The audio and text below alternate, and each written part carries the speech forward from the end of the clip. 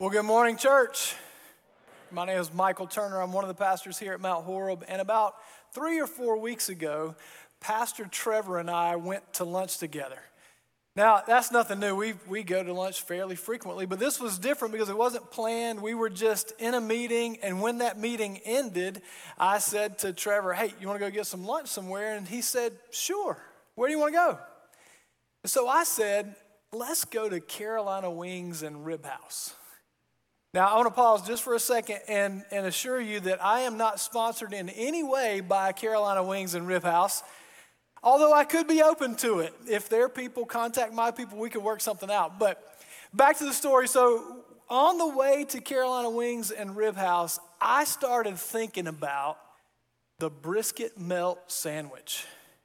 I'd been introduced to it a few weeks before, and I am quite certain that the brisket melt sandwich is not all that good for you, but it is incredibly good. It's tender, smoked brisket, melted cheese on Texas toast with wing chips. Oh, it's good. In fact, just thinking about it, got my mouth watering just a little bit.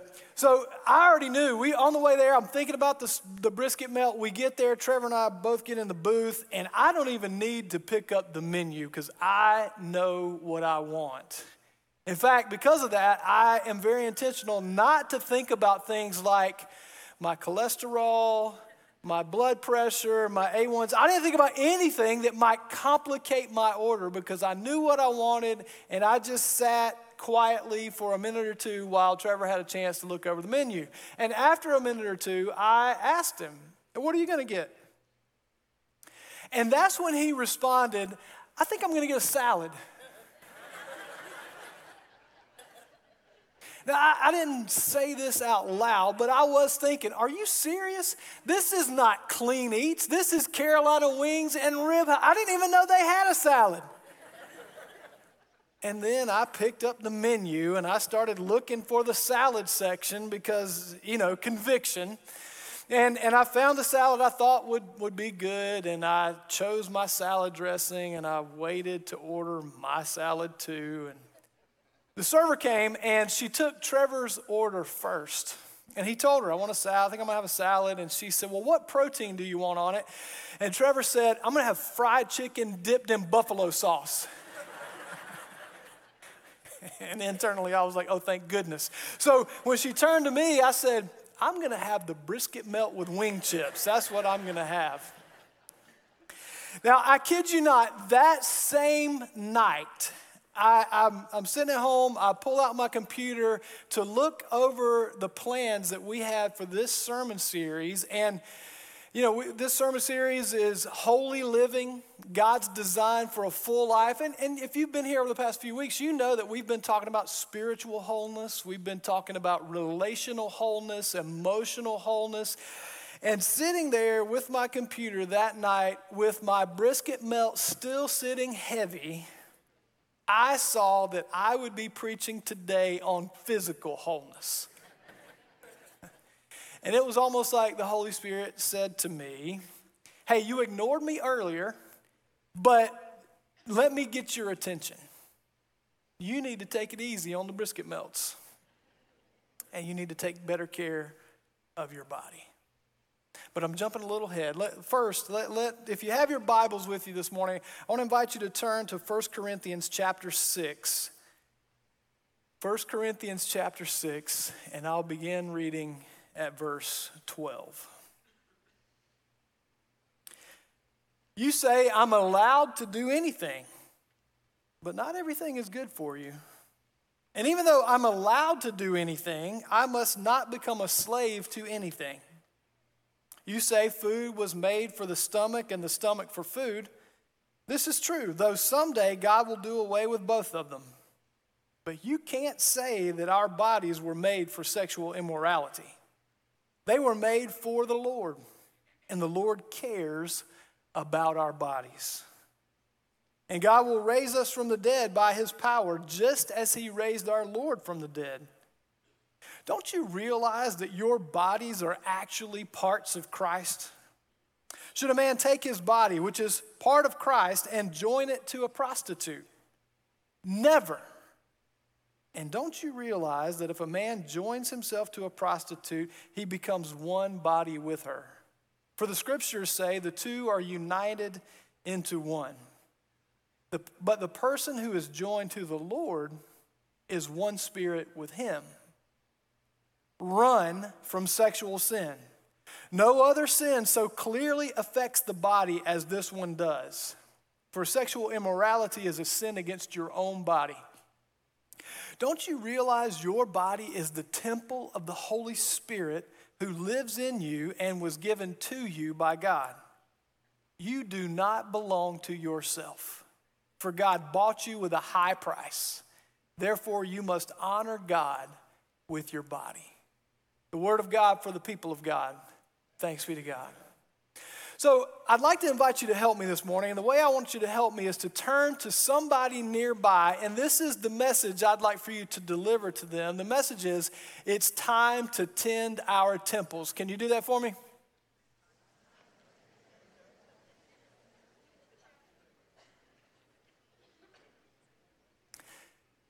It's time to tend our temples.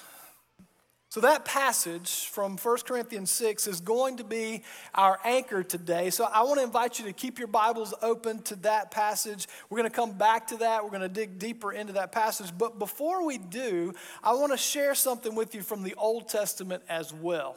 So as we begin thinking about our bodies, as we begin to contemplate the fact that God has created us as physical beings, I couldn't help but think about a passage from Psalm 139.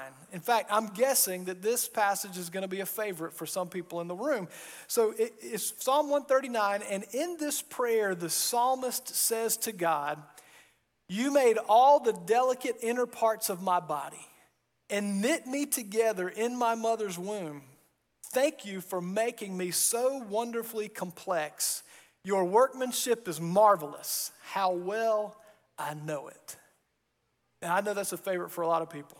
And I love this imagery that each one of us is fearfully and wonderfully made. God Almighty, the same God who created the entire universe, knit us together in our mother's wombs. We are God's handiwork.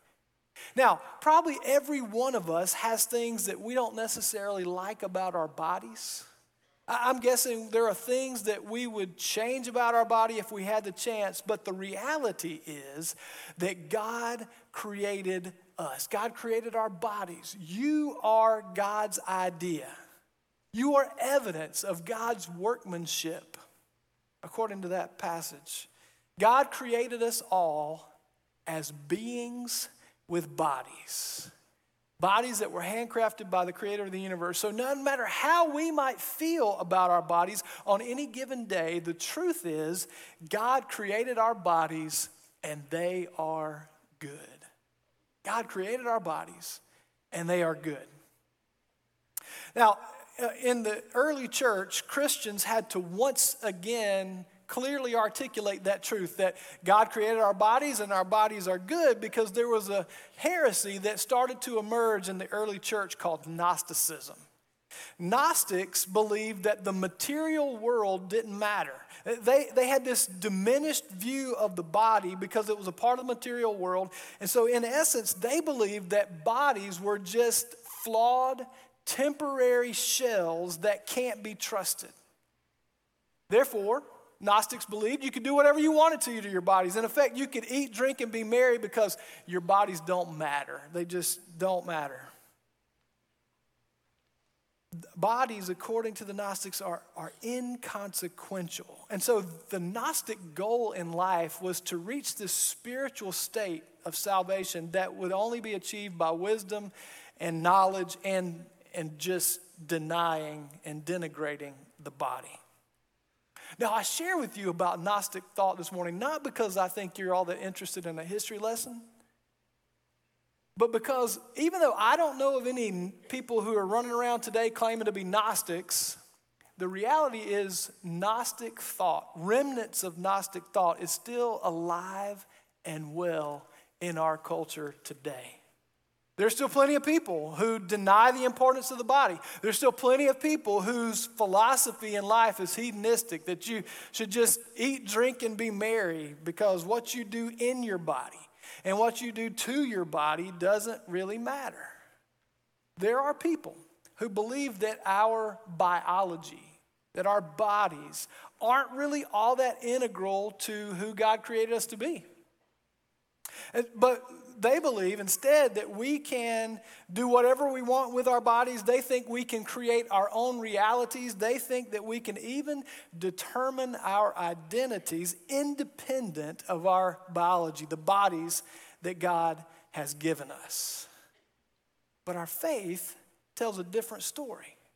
Our faith tells us that we are fearfully and wonderfully made by our Creator. We can trust God with our bodies. We can trust God about our bodies. God created our bodies and they are good. In fact, that is the refrain of the creation story in Genesis. God created and He saw that it was good, and that goodness includes our bodies. This is Genesis chapter 2, verse 7. Then the Lord God formed the man from the dust of the ground. He breathed the breath of life into the man's nostrils, and the man became a living person. Of course, this is the account of God's creation of the very first human. God scooped up dust, and He formed and fashioned it into His image, and then God breathed into that dust the breath of life. Now in Hebrew, that breath of life is the Hebrew word ruach. If you say it, you have to say it at the back of your throat. Now, it's fun to say. I want to invite you to say it with me. Ruach. See, you didn't know you could speak Hebrew until just now, but you can speak at least one Hebrew word. Ruach is the word that means wind, it means breath, it means spirit. So God scooped up dust, shaped it into His image, and then breathed ruach, breathed his spirit into the very first human.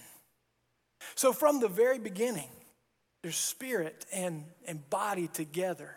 Now, at the risk of going all Bible nerd on you this morning, let me share one more thing about this verse. In the Greek version of the Old Testament, the word that's used for breathe into is the word emphusao. It's where we get our word emphysema. Emphysema is a breathing problem, but emphusao means to breathe into or to breathe on. And the reason it's interesting to me that that's the word used in Genesis 2:7 is that the only other place in the entire Bible that the word emphusao is used is in the New Testament, the Gospel of John. It's an episode with Jesus that takes place after the resurrection. So you might remember the story. Jesus is raised on Easter, and then the disciples, though, they don't know that He's been raised. They're still huddled together, scared. They've got the doors locked in an upper room, and all of a sudden Jesus shows up, and it's such an interesting scene. Because Jesus shows up in their midst, and He says, "Peace be with you. As the Father has sent me, so now I am sending you." And then this is John 20:22. Then He breathed on them and said, "Receive the Holy Spirit." Can you imagine that? They're gathered together. Jesus shows up and He says, "Peace be with you. Now, receive the Holy Spirit." It's a strange scene. But it's reminiscent of what happened way back in the beginning. So Jesus emphusaoed. He breathed His resurrection breath. He breathed His Holy Spirit into them. So in both cases, in creation way back in the beginning, and after the resurrection in the new creation, our bodies inhale, our bodies breathe in the Holy Spirit of God. So the spiritual and the physical get inextricably meshed together. That's why our bodies matter so much. Our physicality and our faith is connected. What we do with our bodies and how we take care of our bodies matter immensely for following Jesus. This week I reached out to one of our Mount Horeb doctors, and I said to him, I said, hey, as a Christian physician, what is one truth that you would wish every Christian could hear with regard to our bodies? And here's what he said. Basically, I would emphasize the stewardship of our physical bodies, the embodied gifts that we are. If we look at our finances as simply us managing God's money, so we should look at our bodies as simply vessels of His indwelling Spirit. That we should treat our bodies in the same way. Our bodies belong to Him, not us. And this should be reflected in how we nourish them, how we condition them, how we use them in physical relationships with other people, and how we use them for building God's kingdom. Boom. We have a doctor who's also a theologian. Such a great answer. We are stewards. We are caretakers of the body that God has entrusted to us. When I was growing up, I frequently went on Wednesday nights with one of my best friends to his Baptist church to RAs. RA stands for Royal Ambassadors. We have any RAs out there anywhere? Oh yeah, there's some RAs in the room. So RAs is like Christian scouting. So you work your way through these lessons and you work your way up the ranks. And we also had an RA pledge that I remember to this day. So this is the RA pledge. As a Royal Ambassador, I will do my best to become a well-informed, responsible follower of Christ, to have a Christ-like concern for all people, to learn how the message of Christ is carried around the world, to work with others in sharing Christ, and to keep myself clean and healthy in mind and body. From a small child, I was already learning that keeping our bodies healthy is a faith issue. It's a spiritual issue because we're meshed together, spirit and body. All of that is combined. We can't separate the two. But even though I have known that, I haven't always done a good job at that. As I was preparing for this message, the Holy Spirit really did convict me. Starting on the night that I had the brisket melt and I realized I'd be preaching today, but really intensifying this week as I really dug in and started to prepare for what I would share with you. The Holy Spirit started speaking to me. Now I know that in times of stress, there are probably some people in this room who lose weight. That has never been me. I'm the kind of person who eats my stress. And so I can look back over my life, and every time my family has left one place, left one church, and moved to another, every time we've gone through the grief of leaving and the stress of starting over new, I have tended to fall out of good habits and fall into bad ones. And that has been true of our move here to Lexington as well. I have been eating more brisket melts and exercising far less than I know I need to. And so the Holy Spirit said to me this week, hey, if you're going to steward well this body that God has given you, if you're going to be healthy and fit for a lifetime to be able to serve God longer, then you're going to have to make some changes to your habits. On my last birthday, somebody posted on my Facebook page this meme that said, be sure to enjoy your 20s, 30s, and 40s because when you hit 50, that check engine light's going to come on. Now, some of us, I haven't hit 50 just yet, but sometimes it feels like my check engine light is on. But we can delay that and we can reset that by doing preventative maintenance on our bodies, taking care of them. I think this statement is true. You are the only you're ever going to have. I'll say that again. You are the only you're ever going to have.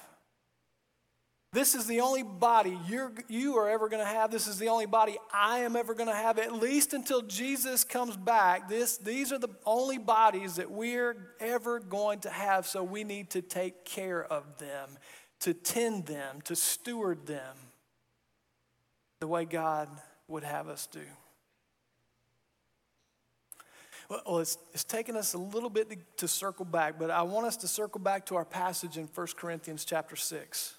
And to really understand what's going on in this passage, it's important to know that even very early on in the life of the church, because we're talking, Paul is writing this letter around 53, 54 AD.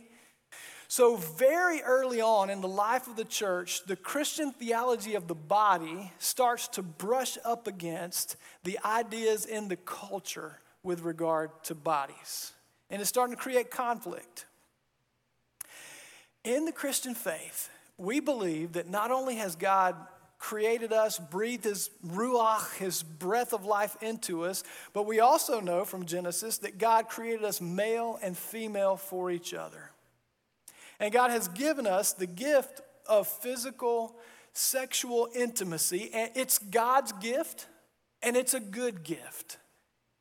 But this gift is intended to be opened only within the covenant, the context of the covenant of marriage. And that's not because God is some cosmic killjoy, but rather because that is God's best for us. It's how we can be whole and flourish and be holy. Physical intimacy is such a powerful gift that it has to come with guardrails. We have to have some boundaries around it. Because God intends this gift to bind us together with the person we marry. God intends it to be a permanent bond. Not just physically, but spiritually and emotionally as well. And so God designed this gift to do that work of binding us together permanently with each other. At any time that gift is opened outside the context of the covenant of marriage between one man and one woman, the church has historically taught that is sin. It's outside God's design for us.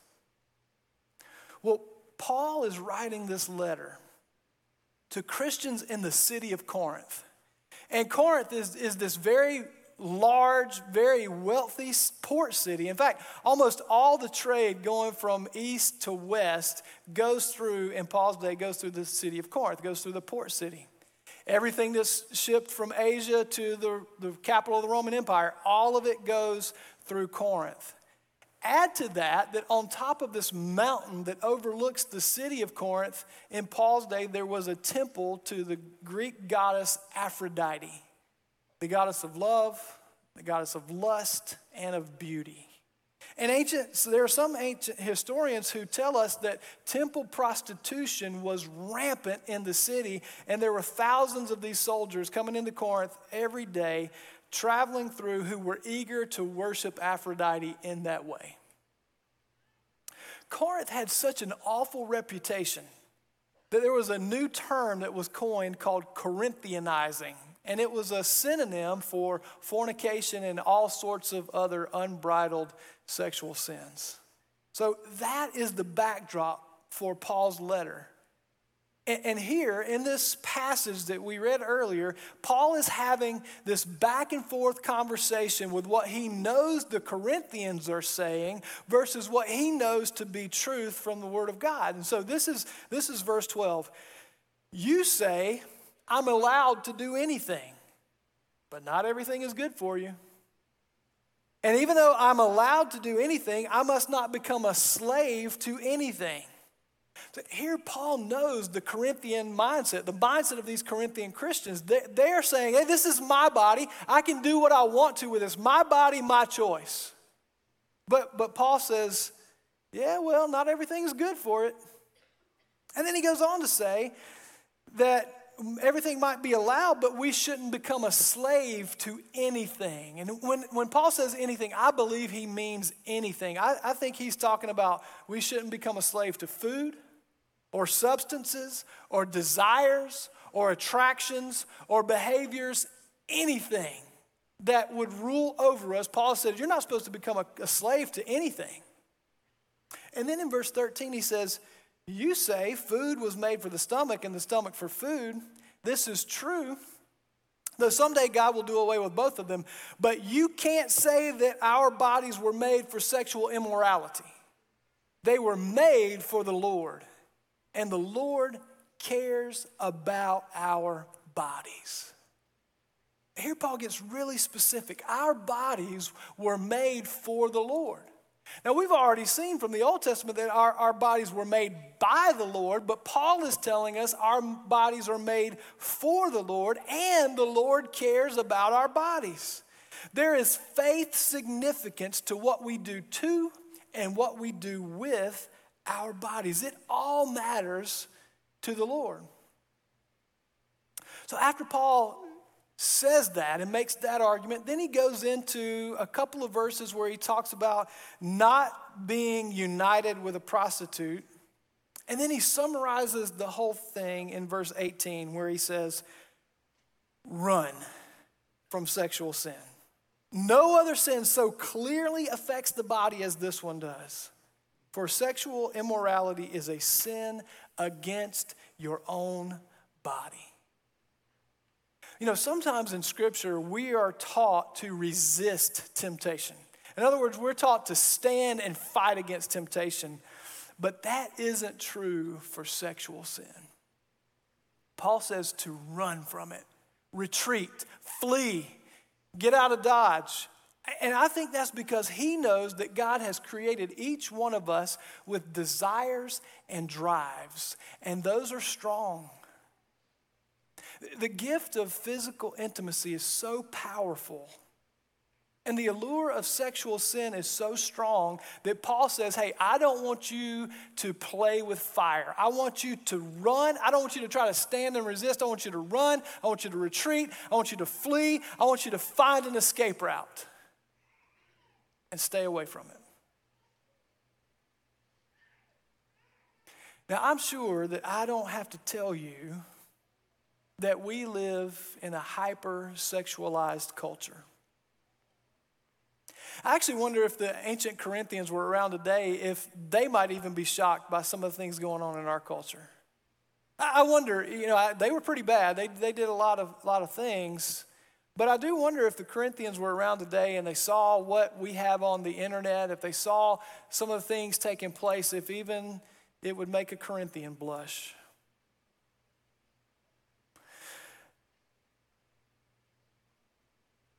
About a week or so ago, one of our members came to me, and he wanted to meet with me because he wanted to tell me about some work that he's been doing to try to protect children in our state from pornography. And so he's been lobbying for legislation. And the other thing he's been doing is developing training for parents to educate parents about even things that we already have in our phones. There are built-in porn filters in our phones, but by default, because most of us don't know about them, by default they're set to off. And so he's developing this training program to teach parents how to make sure that those filters are turned on to protect our children from pornography. And while he was meeting with me and while he was sharing with me about the work he's doing, he also shared with me some startling and staggering data about pornography.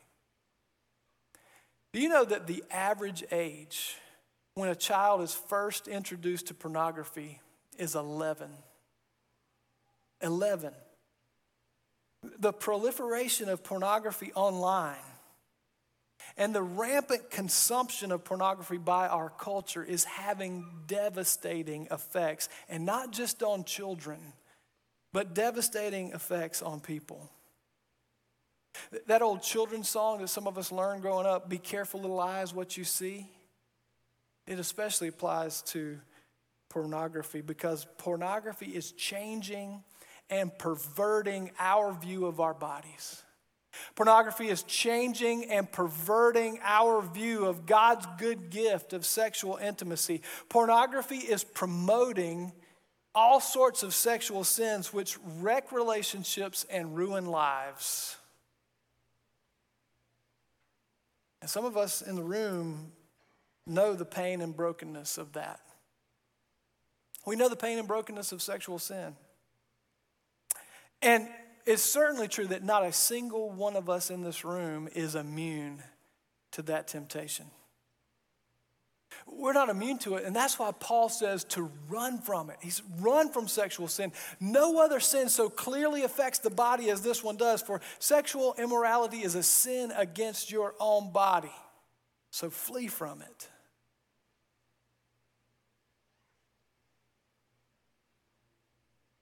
Paul finishes this whole section in 1 Corinthians, in verses 19 and 20. He says, don't you realize that your body is the temple of the Holy Spirit? The temple of the Holy Spirit who lives in you and was given to you by God. You do not belong to yourself, for God bought you with a high price. So you must honor God with your body. Paul is saying to the Corinthians, no. It's not your body. You don't get to do whatever you want to with it. God created your body. God breathed his ruach, his breath of life, his Holy Spirit into it. Your body is the temple of the Holy Spirit that lives in you. It's not your body. God not only made it, God gave his life to save it. You've been bought with a price. So Paul says, do what you were created to do. Honor God with your body. Now, if I had to summarize Paul's argument here in this passage in 1 Corinthians, it would be 2 points. Number one, our bodies have a function. Our bodies have a function. Our function, the function of our bodies is to glorify God. Our bodies house the Holy Spirit that lives in us. In the Old Testament, in Jerusalem, there was a temple, and the presence of God dwelled in the temple. It was a physical building, but in the New Covenant, the Holy Spirit lives in a physical body, in our bodies. We're the temple of the Holy Spirit. Use your body for God's glory. We are given this to build his kingdom. We're given our bodies to share his love with the world. So our bodies have a function. And secondly, our bodies have a future. Our bodies have a function. Our bodies have a future. This is verse 14 of our passage. And God will raise us from the dead by his power, just as he raised our Lord from the dead. So part of Paul's argument here is that what we do with our bodies, what we do to our bodies matter because of the resurrection of Jesus. He's the first one to be raised from the dead, but he won't be the last one. We will get resurrection bodies as well. Paul goes into great detail about this in chapter 15 of 1 Corinthians. In fact, I invite you when you go home this afternoon, read the whole chapter 15. He goes to great lengths to make the case that just like Jesus' body was raised from the dead, so one day ours will be. I mean, yes, when we die, our souls are immediately with Jesus in heaven, but when Jesus comes back, our bodies will be raised from the dead. There is a resurrection. And our bodies will be transformed and glorified. And so what we do now matters. We said it earlier in the Apostles' Creed. We believe in the resurrection of the body. Our bodies have a function. Our bodies have a future. So what? Practically speaking, what does this mean for you? What does this mean for me? Well, for some of us, it means we need to repent. We need to change our ways. Maybe, like me, you need to trade brisket melts for Brussels sprouts and be a lot more intentional and disciplined about exercise and taking care of this temple that God has given us.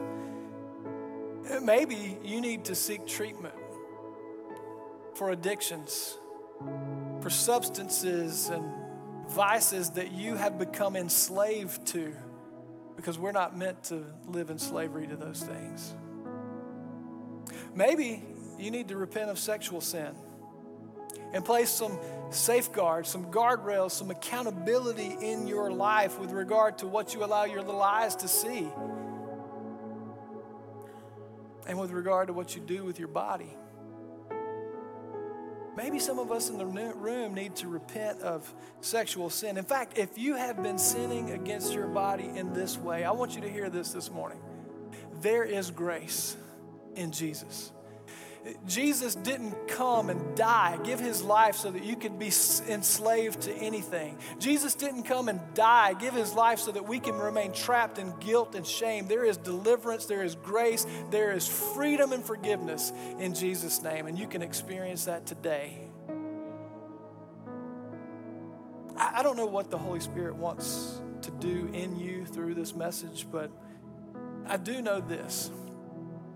What Grace Marie said last week is absolutely true. She said, God doesn't just want you to be healthy. He does want that. But he also wants you to be holy.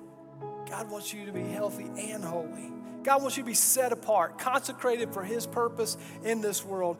That pertains to our whole life, our spiritual, relational, emotional, and physical life. God wants us to be holy, holy. And that means we have to take care of this physical body. It's time to tend our temples. I want to leave you this morning with this last verse. It's Romans 12:1. Here's what Paul writes. And so, dear brothers and sisters, I plead with you to give your bodies to God because of all he has done for you. Let them be a living and holy sacrifice, the kind that he will find acceptable. This is truly the way to worship him. We're going to close out this series this morning by gathering at the communion table. So I want to go ahead and invite our communion servers to come forward. We've been talking all month long about how God has called us to live whole lives, full lives, and the thing that can derail our wholeness, spiritually, relationally, emotionally, and physically, the thing that derails us is sin. So before we come to the table this morning, I want us to have a time of prayer. We're going to have a time of silent prayer for you the Holy Spirit to speak to you and for you to lift up confess whatever sins you need to confess before we come to the table. This is our preparation to confess our sins before we come to the table. So let us pray together.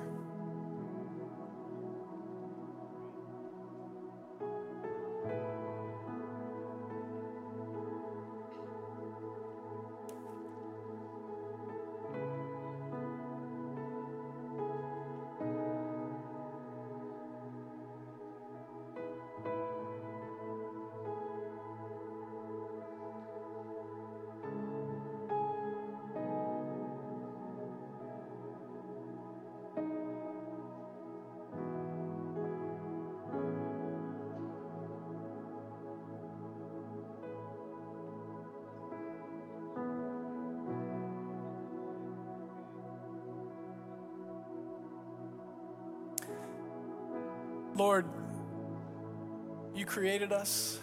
You breathed your breath of life into us, your Holy Spirit. You made us to be temples of the Holy Spirit. But we confess that there are sins in our lives that have derailed your design for wholeness and holiness in our lives. And we confess those to you this morning. We confess our sins to you, God, because we are so confident in your grace, your love, your boundless love, your willingness to forgive us. And so this morning, we confess everything that derails wholeness and holiness in our lives. And we stand on your promise that if we confess our sins, you who are faithful and just will forgive us of our sins and cleanse us of all unrighteousness. God, we stand on that promise this morning. We accept the freedom that you give us in Jesus' name. And all God's people said. Well, you've heard the story. God created us. God breathed the breath of life into us, but not very far into our story, our sin derailed our relationship. But God was so purposeful and so completely loves us that he was relentless in his pursuit of us, and he desired to redeem all of creation through his son. And so God became flesh and lived among us. God took on a body, and he lived and he loved and he showed us how to do that. And then he allowed his body to be broken and his blood to be shed so that we might be set free and made whole. On the night in which he gave himself up for us, Jesus took bread, gave thanks to God, broke the bread, gave it to his disciples and said, "Take, eat. This is my body, which is given for you. Do this in remembrance of me." When the supper was over, he took the cup, gave thanks to God, gave it to his disciples and said, "Drink from this, all of you. This is my blood of the new covenant, poured out for you and for many for the forgiveness of sins. Do this as often as you drink it in remembrance of me." Lord, pour out your Holy Spirit on us gathered here and on these gifts of bread and wine. Make them be for us the body and blood of Christ. that we might be for the world the body of Christ, redeemed by his blood. By your Spirit, make us one with Christ, one with each other, and one in ministry to all the world until Christ comes in final victory and we feast at his heavenly banquet. And all God's people said,